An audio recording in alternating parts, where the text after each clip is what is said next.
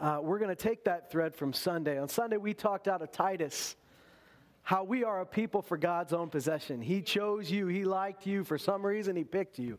You know, He picked us all. And the Bible says not because of anything we did, not because of any deeds of righteousness that we did in the flesh, but He chose us based on His kindness. His kindness, His mercy, His love. He picked you.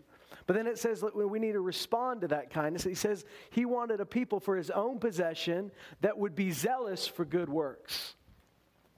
To be zealous for good works, even though He didn't pick you because of your good works.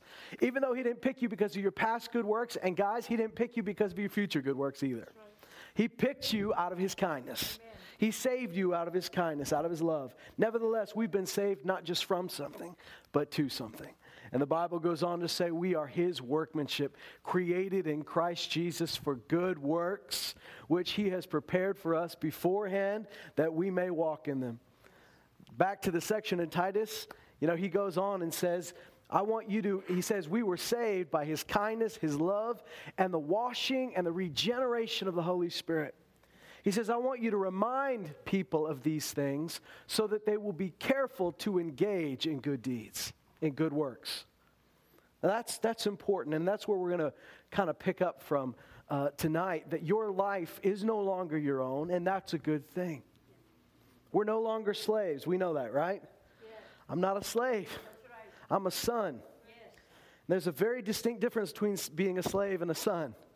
You know, and the Bible says very clearly that God does not view us as slaves anymore. He views us as sons. And yet every single writer of the letters in the New Testament, I'm talking about the letters, every single writer. So you got Peter, Paul, James, John, Jude. All of these guys, at some point in one of their letters, say, I am a bondservant of Jesus Christ. Bondservant is just a nice, cleaned up word for slave. So how do we reconcile that? I'm no longer a slave. The Bible says very clearly, it says, we have not received a spirit of slavery, but we've received a spirit of adoption, in which we cry out, Abba, Father. So clearly, your identity is no longer that you are a slave, you are a child of God. That's how He views you. And yet, as a free person, my life has been purchased. I lay my life down and I say, I am now a bondservant of Jesus Christ. He treats me like a son, but I will treat my own life like it's fully His. I'm not going to be that rebellious son that goes off to the city and says, I'll spend my inheritance. I'm going to be one of these that says, God, I know you treat me. I know for the rest of my life, you'll always treat me as your son, as your rightful heir, and I will receive it, and I will treat you like my father. I will know you as my father. But I'm also going to say, my life is yours, and I'm going to have the same attitude that was in Jesus Christ. That's what Philippians 2 says. Have the same attitude that was in Christ Jesus, who didn't think it would be robbery to be called equal with God. Nevertheless, He emptied Himself, took on the form of a bondservant, even and became obedient even to the point of death on the cross. For this reason, God highly exalted Him and gave Him the name above all names. Here's what the Scripture is saying. Have the same attitude as Jesus. Your identity in Christ is that you are a child of God. But our lives, we lay down freely and we take on the form of a bondservant. So you can be a son and a servant at the same time. God will always treat you as His child. But we lay our lives down and say it's freely yours. So the Scripture says, tell them that they were saved by the kindness of God. Not because of what they did, but because of His kindness. Tell them that they've been washed and regenerated by the Holy Spirit. And then tell them this so that they will be careful to engage in good deeds, in good works. Be careful to engage. And so that careful is your part here. That's where you're getting involved. You know, as I quoted from Ephesians, God prepared good works for you. And it says He created you for those good works, and He prepared the good works for you. You are a match made in heaven. You were meant to go together. You and the work God's called you to go together perfectly. So it would be a shame for you to spend the rest of your life just waiting to die and go to heaven. Wouldn't it? Don't sound convinced. How can we convince you of this? Maybe you're just listening so intently. Wait, we have to talk back? That's not church that I grew up in. It would be a shame for you to just wait till your death or wait for Jesus to come back and take you away from all this. The Bible says over and over again, we are supposed to be a people that are anxiously awaiting the return of Jesus. But if you're expecting the return of Jesus, there's a sense of urgency in your step. There's a sense of urgency in your life. If we are looking forward to the return of Jesus, then you're realizing that the time we have here is more valuable than you ever knew before you got saved. The time you have left, whether Jesus comes in our lifetime or right after, you have a limited time no matter what. And your time is getting shorter and shorter. And that shouldn't scare you, but that should give you a sense of urgency. The time is short. The time is short for our planet. The time is short for us. The time is now for us to fulfill the desire of our King. And for us to step out in faith and say, I'm tired of wasting my life and my breath and my energy on little busy work. I've said this so many times before, but here in our part of the world, we view busyness like it's a badge of honor. We have learned, here's how we do it. It's kind of a humble brag. We learn how to, somebody says, how are you? Oh, so busy. And we say it in such a way that I let you know I'm taxed by it. Oh, it's wearying. I'm so busy. But at the same time, there's a twinkle in my eye because you know I'm working. So you know I'm not lazy, right? I'm busy. I'm working hard. So I have to say it in such a way that I look like, ooh, it's a heavy burden I must bear, but who else but me can bear it? And then you'll say, you'll feel sorry for me, and yet you'll view me as some sort of hero because I'm working hard. Right. But there will be people that go to their grave having worked hard and done very little for the kingdom of God. Even things that we thought were for the king, if it didn't come from the king, we're wasting our time. Unless the Lord builds the house, they that labor, labor in vain. Yeah. You know, he's not saying unless the Lord builds the house, people sitting on the couch are wasting their time. He says the people actually building something are wasting their time. Yeah. Paul says in 1 Corinthians 3 that there's going to be a whole group of ministers that stand before him at the end of the day, and he says, where's your work? So we built a bunch of stuff. He said, well, it didn't last, did it? Because they didn't build on the foundation of Christ, or they built with cheap materials instead of the materials that cost a bit more and take a bit longer. He says, you know, there will be people who did not build on the right foundation, and they will build a whole bunch of stuff, but it won't stand the test of fire. And so at the end of the day, they'll stand before Jesus, and it says they themselves will be saved as though through fire. Do you know what that means? It means you're in. Thank God you're in. You're going to rejoice that you're in, but you'll have nothing to show for your life here. What a shame that would be. Now, there'll be plenty of joy. Believe me, there'll be plenty of joy because you'll be in his presence forever. You'll be happy. You'll be full of joy. But there are crowns. There are wreaths. There is victory. There is a reward for the diligent. There's a reward for those that laid their life down, and I want to see that. I want the well done and good and faithful servant. I know that my salvation is in him. I know that his righteousness is given to me freely. I know when I stand before the judge, he'll look at me and say, you're clean, you're good, you're not guilty. But I also want to stand before Jesus, and he says, you did good. Look what remains of your life. I want that too. And you might say, well, you're getting greedy. You're gilding the lily. Why don't you just be happy you're going to heaven? Because the Apostle Paul wasn't happy just to get to heaven. Because Jesus didn't seem to imply that we should just be happy with the bare minimum. And guys, if the bare minimum is getting to spend forever with him, the bare minimum is good. But he didn't leave you here. If that was his goal, which is to get you to heaven, like I've said so many times before, the moment you said Jesus is Lord, you gave your life to him, you fully gave everything to him, and you were born again, then he would have just raptured you then and there and be done with it. You didn't have time to mess anything up. You're in his presence. But he didn't. He left you here. There's a task to be accomplished. There's a race to be run. There's something at the end. And so Paul said, I have fought the good fight. I have finished my race. I've finished my course. And there's a crown waiting for me so I can die now. Yeah. Do you realize that he could have died earlier, but he waited? You say, well, that doesn't sound right. I don't get to decide when I live or when I die. Well, Paul seemed to have a choice because in Philippians, I'm not saying he had a choice every time, but there was a point in his life where he says, I can't decide whether I should stay or I should go. Which seems to me that God kind of said, listen, bud, you want to stay, you can stay. You want to keep fighting, you can fight. You want to give up, you can give up. And he said, it seems like halfway through the letter he makes up his mind. Have you ever done that? As you're talking something out, you make up your mind. He says, if I go, I get to be with the Lord. He says, to live is Christ, to die is gain. But then he says, but you know what? I've decided to stay for your benefit. Because if I were to stay on the earth, he says, it will mean for me fruitful labor. Hear that. Fruitful labor. See, that's what we're looking for in life. It's not just labor. Anybody can stay busy. And you can stay busy with your job, and you can stay busy with all your other commitments, or you can even stay busy with ministry-looking things. But unless you're busy about the master's business, and the master's business is not necessarily all these things that look like the master's business. The master's business is whatever he told you to do. Imagine you're a foreman at a construction site, and somebody says, boss, I'm here to work. I'm here to do something. You say, you know what we need right now?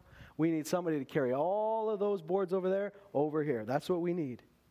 This guy says, yes, sir, I'm a hard worker. You'll see it. And you say, well, we can't get anything done until those things are over here. So get on it, bud. That's your job. And he picks up a hammer and he just starts hammering something. Well, he might be busy, and he might be busy doing construction work, but he's not busy doing what you told him to do. That's a flaw, isn't it? That's a problem. His job might be short-lived. Doesn't matter how hard he hammers, how fast he works at that job. If he's not doing the job you told him to do, he's wasting his time.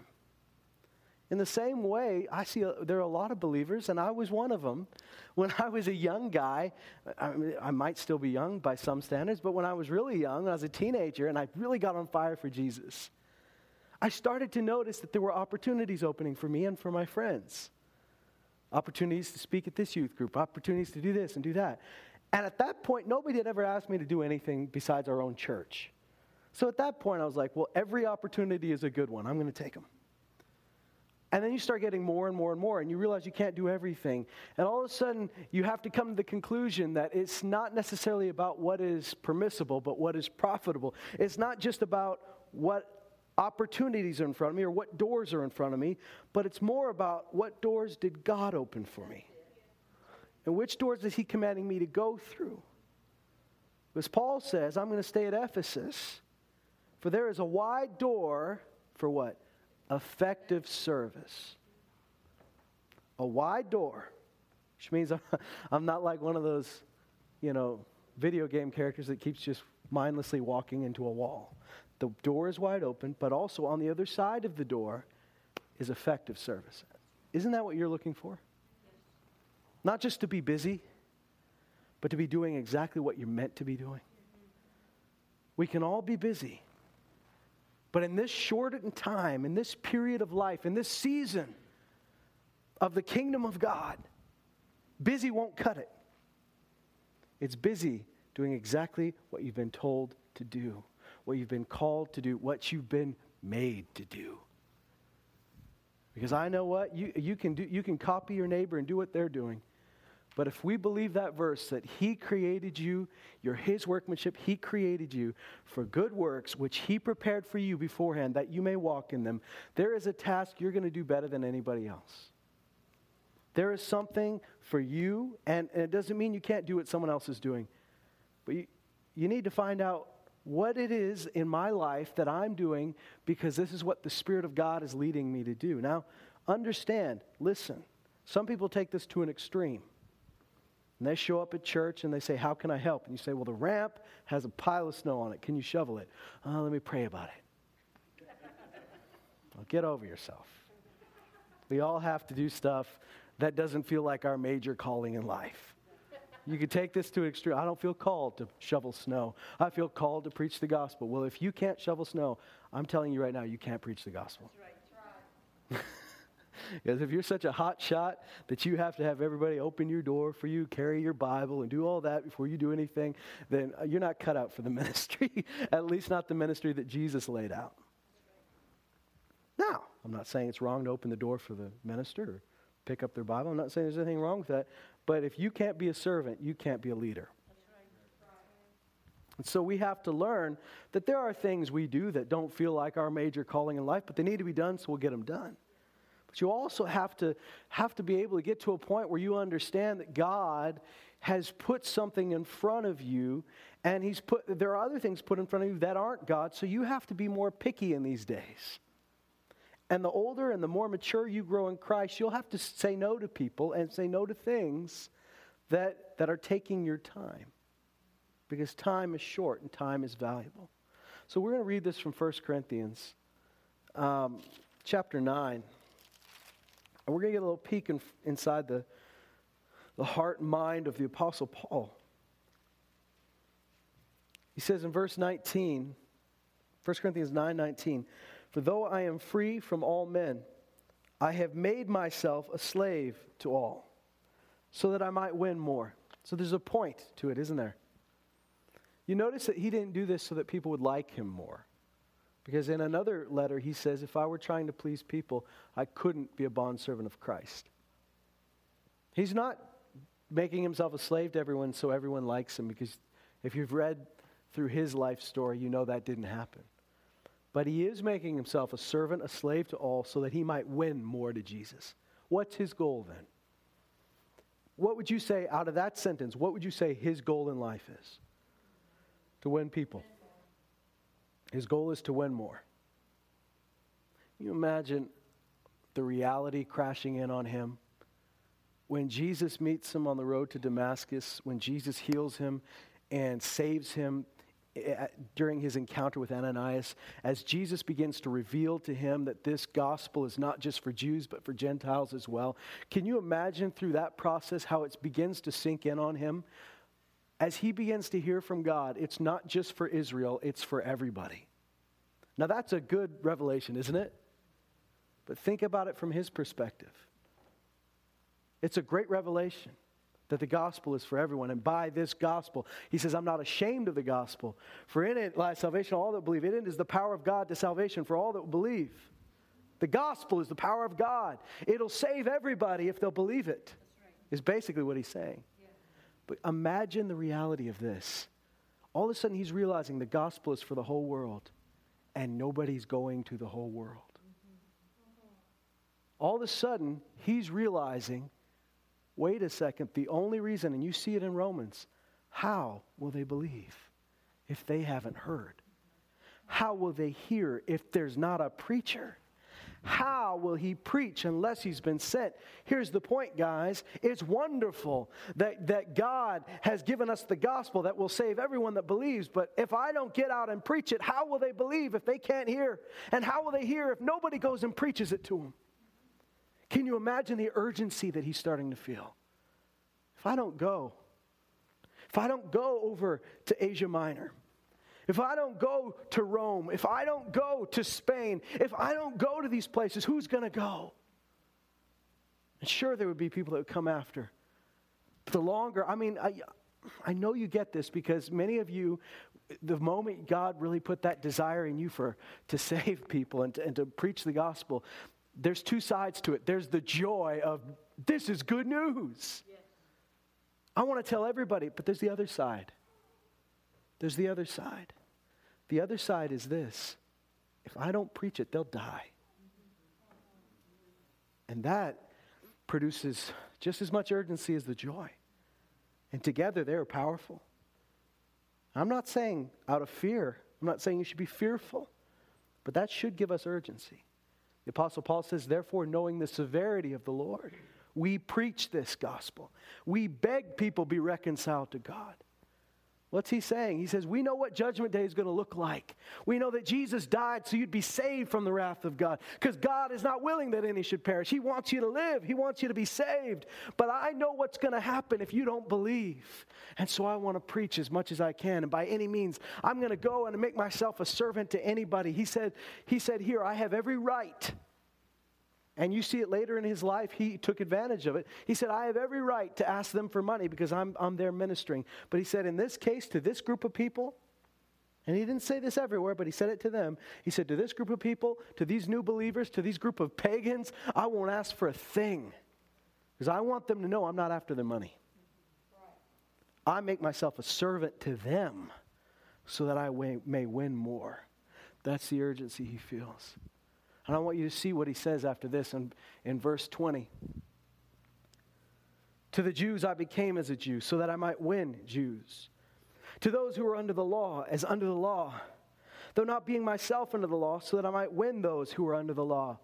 Which means if you have a hankering for bacon, but you're preaching to the Jews, it's way more important that you win these guys than you get your taste of bacon. Right? If you say, well, these are rules I don't abide by anymore, that's fine. But what's more important to you, your little life's extra pleasures or winning these people to Jesus? There are things, guys, that I don't do, and I don't think there's anything wrong. There are clothes I wouldn't wear in certain countries. My sister probably would be able to tell you better than I would, because it's easy as a man to not offend people with our dress. But I know we've gone into places, parts of the world, where my sister, the other women on there, they had to dress differently than they dress here. And they don't dress immodestly here. But they had to dress differently. They had to dress uncomfortably. In the sweltering heat, they had to be covered at all points. And you say, well, what an inconvenience. Is it worth a little inconvenience to save somebody? It's more than worth it. The Apostle Paul said this, all things are permissible, but not all things are profitable. This is a question I find as you grow in Christ, you ask more and more. You see, when you're a new believer, often the question is, what's okay now, right? Like, you got saved out of the world. What can I do? What can't I do? And that's not a bad question to ask. And you have some people that'll ask that question for the rest of their lives. I don't have a problem when someone's new and they're asking that question. I don't even have a problem with anybody asking that question. But if you are a mature believer and you keep saying, well, can I go this far? Can I do this? How far can I go before it's sin? There's something broken. Is your goal in life to see how close you can get?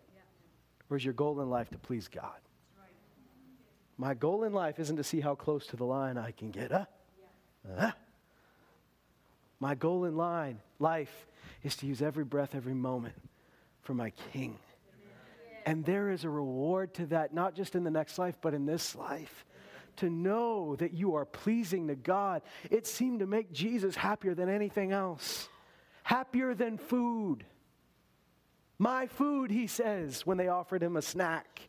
My food is to do the will of the one who sent me and to accomplish his work. Do you realize? Think about what food does for you. It makes you happy, doesn't it? It gives you energy. It gives you life. It gives you sustenance. And it's not that Jesus didn't need food, but he said, what's driving me right now and what's more valuable to me than physical food right now is to do what God sent me to do. He said that at a moment where a whole city was about to come to him. He got so excited about that city, food wasn't the issue. I read about how it says when he went into the wilderness to fast, after 40 days he became hungry. After 40 days he became hungry? Does that sound strange to you guys? After 40 days of fasting, he starts to get a little hungry. When's the last time you went 40 days and said, I haven't eaten? Have I missed like 120 meals already? I think I have. I just got caught up in my work. He was so wrapped up in the Spirit of God. Now, I'm not saying there wasn't any period of hunger there, but that intense hunger where it began to affect his mind didn't come for 40 days. Then he had to deal with it. Then he dealt with it. Then he was tempted, and he dealt with it. Something else. He says, to the Jews I became a Jew so that I might win Jews. To those that are under the law as under the law, though not being myself under the law, so that I might win those who are under the law. In verse 21, to those who are without the law as without the law, though not being without the law of God, but under the law of Christ, so that I might win those who are without law. To the weak I became weak, that I might win the weak. I have become all things to all men, so that, and here's his reason, I may by all means, that means by any means necessary, anything I can do, by all means save some. All means I will take advantage of every situation, every tool I've got in my belt, every day that comes across my path, every opportunity I have. I will use anything and any method. By all means, I can save some. That's a man who loves people more than he loves himself. That's somebody who loves Jesus more than he loves himself. That's someone who loves the gospel more than he loves himself. And that's what we should aspire to. And he says this, I do all things. Look it up in the original language, and all things still means all things. There's no loopholes here, guys. I do all things, everything in my life. I do all things for the sake of the gospel, so that I might become a fellow partaker of it. It's a powerful thing. Every time I look at this verse, I analyze my own life. I would say I do a lot of things for the sake of the gospel. I'm not at the place where I'm saying every single thing I do is for the sake of the gospel. But I want to get there. I do. I really want to get there. And I wonder if you could ask yourself that question. How much of my time, how much of my life, how much of my energy, how much of my breath is for the sake of the gospel? You say, well, do I have to quit my job? I would argue that your job could very well be for the sake of the gospel, depending on how you use it. Your job, if you're doing it for the Lord, is for the Lord. It's for his sake. But I do all things for the sake of the gospel. That means he's having to make decisions every day. Why am I doing what I'm doing? Why? Why am I taking this job? Why am I moving here? Why am I starting this? Why am I doing that? Why am I saying yes to this? Why am I saying no to that? I'm doing everything I do is for the sake of the gospel. Because I want to become a partaker in it. What's he saying? There's a reward, and I want some. I want to step into that reward, that crown of life, that reward of the soul winner. I want to step in to Christ's inheritance. And here's what he says in verse 24. Do you not know that those who run in a race all run? That's a deep revelation. Do you hear what he says? Hey, you guys ever figured out that everybody running in a race is running in a race? Whoa, man. Like, either that's really deep or really basic. I can't figure it out yet. He says everybody that runs in a race runs. You see, we're all giving ourselves pats on the back for running in the race. He says everybody is running in the race. You find that we give, sometimes, and I don't want to be hard on you, but, sometimes we just, we congratulate ourselves for the most basic of things. Like, I didn't go out and do this, and I could have. Well, very good. But he's saying everybody who's running in the race is running in the race. Don't you know that everybody runs in a race? They all run. But he says, but only one receives the prize. Now, that doesn't mean I'm at competition with you. Like, this isn't the Hunger Games of Christianity, and one of us will survive and get the reward. No, but his point is this, that there's a difference between participation trophies and a victory trophy.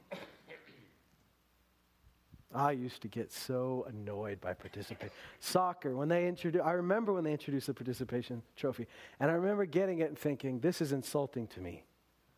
We lost. You're not supposed to give me stuff when I lose. Like, we lost the game, and they gave me a trophy.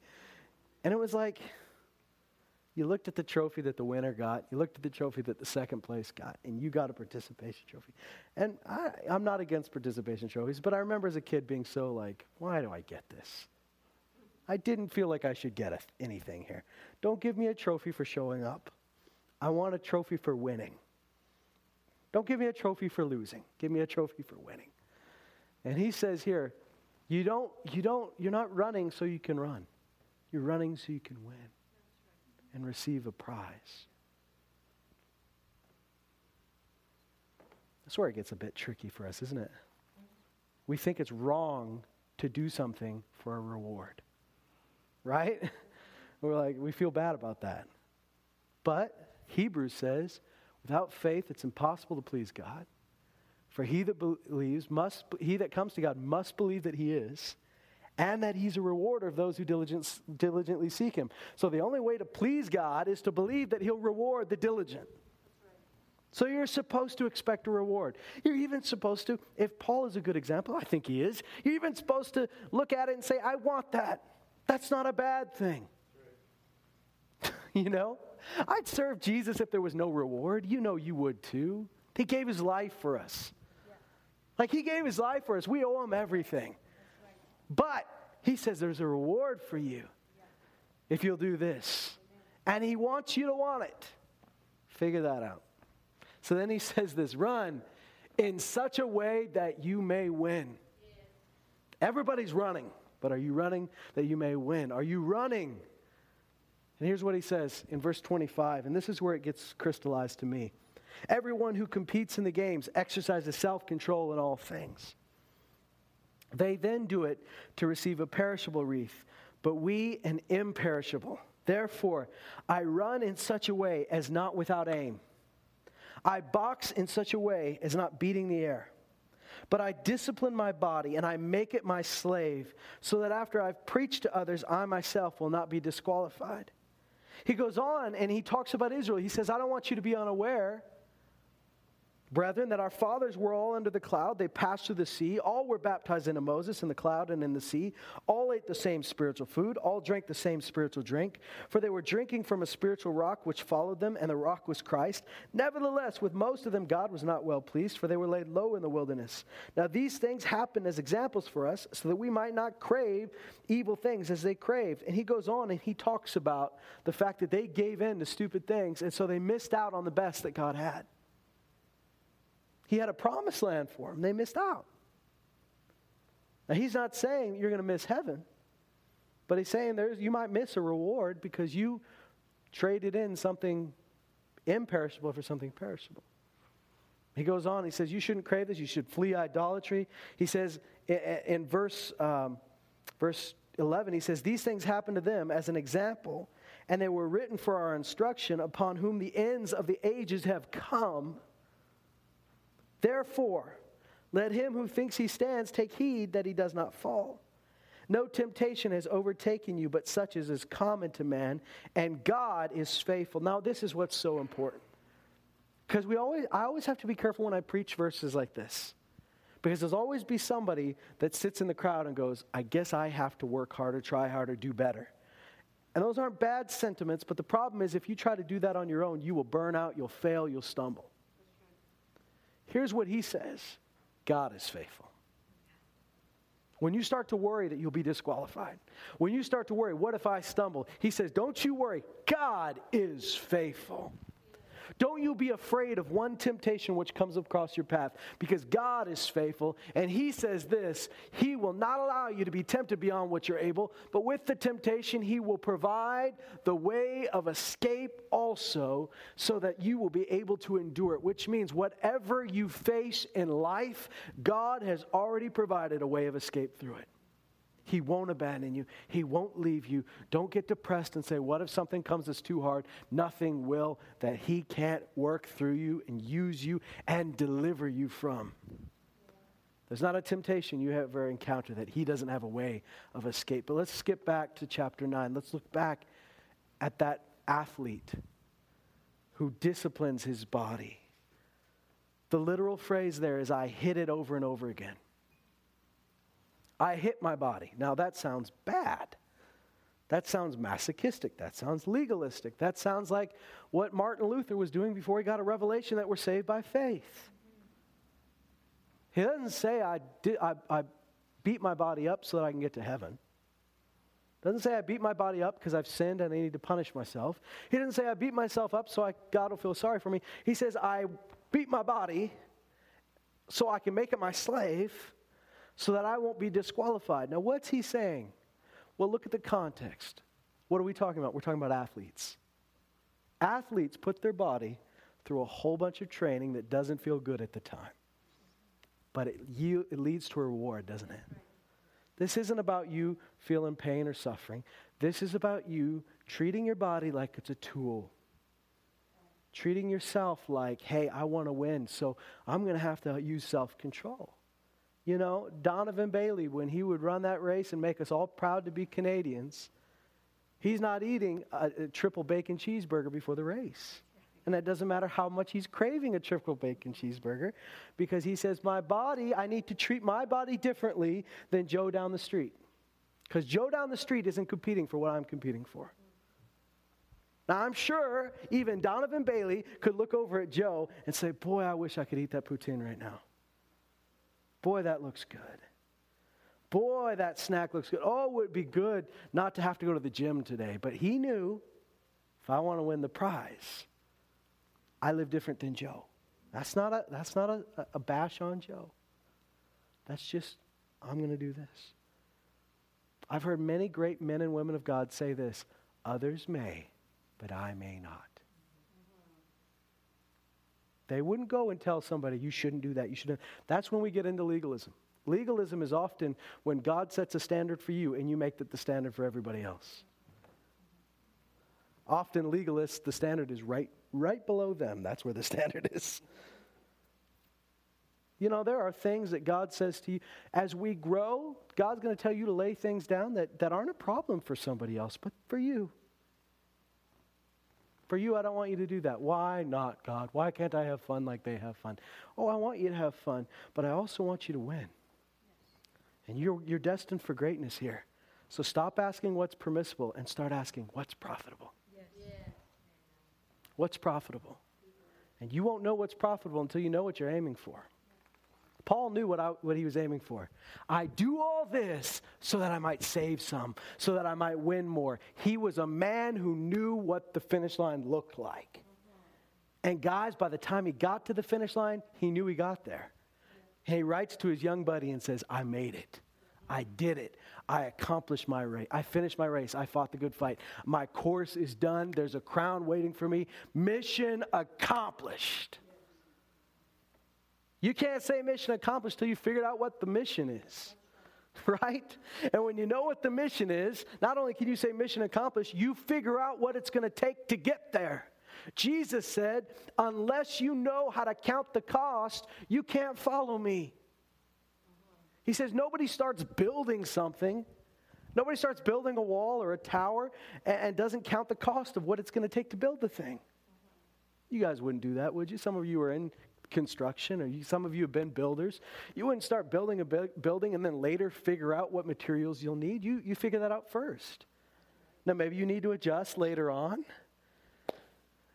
I've been on the receiving end of those adjustments plenty of times. The estimate is low, and then the estimate grows and grows and grows as time goes on. But you do count the cost before you go. A soldier counts the cost before he signs up. He may not know.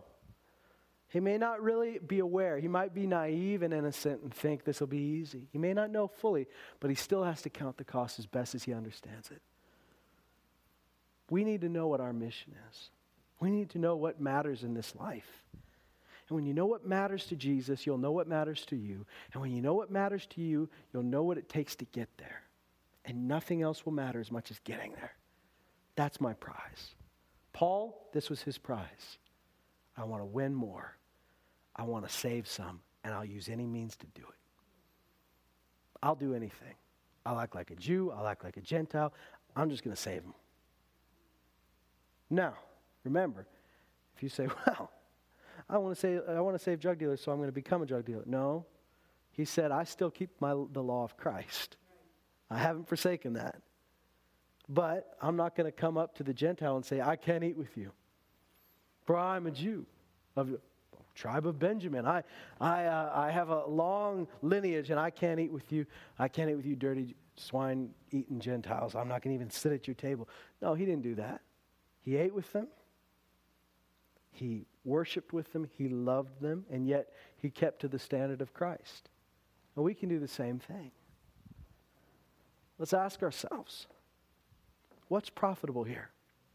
And the only way you know what's profitable is if you know this is what I'm supposed to be doing. This is my goal in life. And that's what you need to ask yourself. What is my goal? And have I counted the cost to make it there? And is my goal something I came up with, or is it something given by God?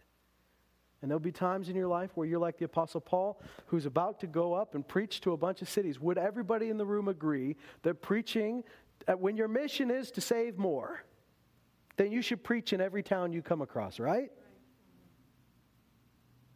But remember, even our best understanding of the mission has to be submitted to God. So even though Paul's best understanding is my goal is to win more, I got to preach more. When Jesus says, don't preach in Asia Minor, Paul obeys. That doesn't seem to match his mission. But the mission, above all missions, is to serve the Lord. So if the good master says, I know that you think this is a good idea, don't do it. Then don't do it. So when I was a young preacher, that meant there were times where somebody would invite me to come speak somewhere and it sounded great. But unless the Lord said do it, don't do it. Why? Because if you take every opportunity, if you do everything, if you keep yourself so busy, you'll get so busy that you'll miss what God has for you. You'll miss the wide open door that He has for you. And if Paul had gone up there to Bithynia, if he had gone up there and preached in Asia Minor, he wouldn't have been at the right place at the right time to get a vision to go to Macedonia. So the mission comes from the master. And the mission is above everything else, but the master's will is above all of that. I want us to count that cost. I want us to count it. Know that cost isn't the cost of you getting to heaven. But that cost is the cost of whether you're running just to run and participate or whether you're running to win. And the time that we live in now, we don't need busybodies. We don't need people staying busy. We need people busy about the master's business. And there's a big difference. Work is good, but God didn't call you simply to work. He called you to the works that He prepared for you, and He prepared you for them. God didn't call you to be busy. He called you to be fruitful. And Jesus said, busyness is the enemy of fruitfulness. Because when you get so busy with life, the cares of this world, the deceitfulness of riches, the desires for other things, it chokes out the word and you become unfruitful. Don't be busy, be fruitful. Sometimes fruitfulness has seasons of busyness, but that's not the goal. The goal is, what is the door that God opened for me? And I ask this, I pray this all the time, that He that has the keys to the door, the key of David that opens the doors that no man can shut, and what does it also say? He shuts doors no man can open. So I ask the Lord regularly, Lord, would you open doors that I'm supposed to go to, and would you shut doors that I'm not supposed to go through? Just shut them. And be aware, and that's the thing, we have to have our ears wide open and our hearts open to receive it. And I believe that you will. I mean, God brings us all sorts of people every Sunday and Wednesday. We have new people and old people, and what I mean is new believers and mature believers all at once. And everybody's at different levels, but as long as we're running in the same direction, we can all get along here and grow together. But I would say this, as you become more and more mature in your faith, seek the profitable. As you become more and more mature in your faith, you'll find there are more and more doors open to you. Choose the doors that are opened by God. Ignore the other ones. As you become more and more mature, let's count the cost of what it's going to take to win the prize. And let's lay everything down for that prize. Amen. Stand up with me tonight.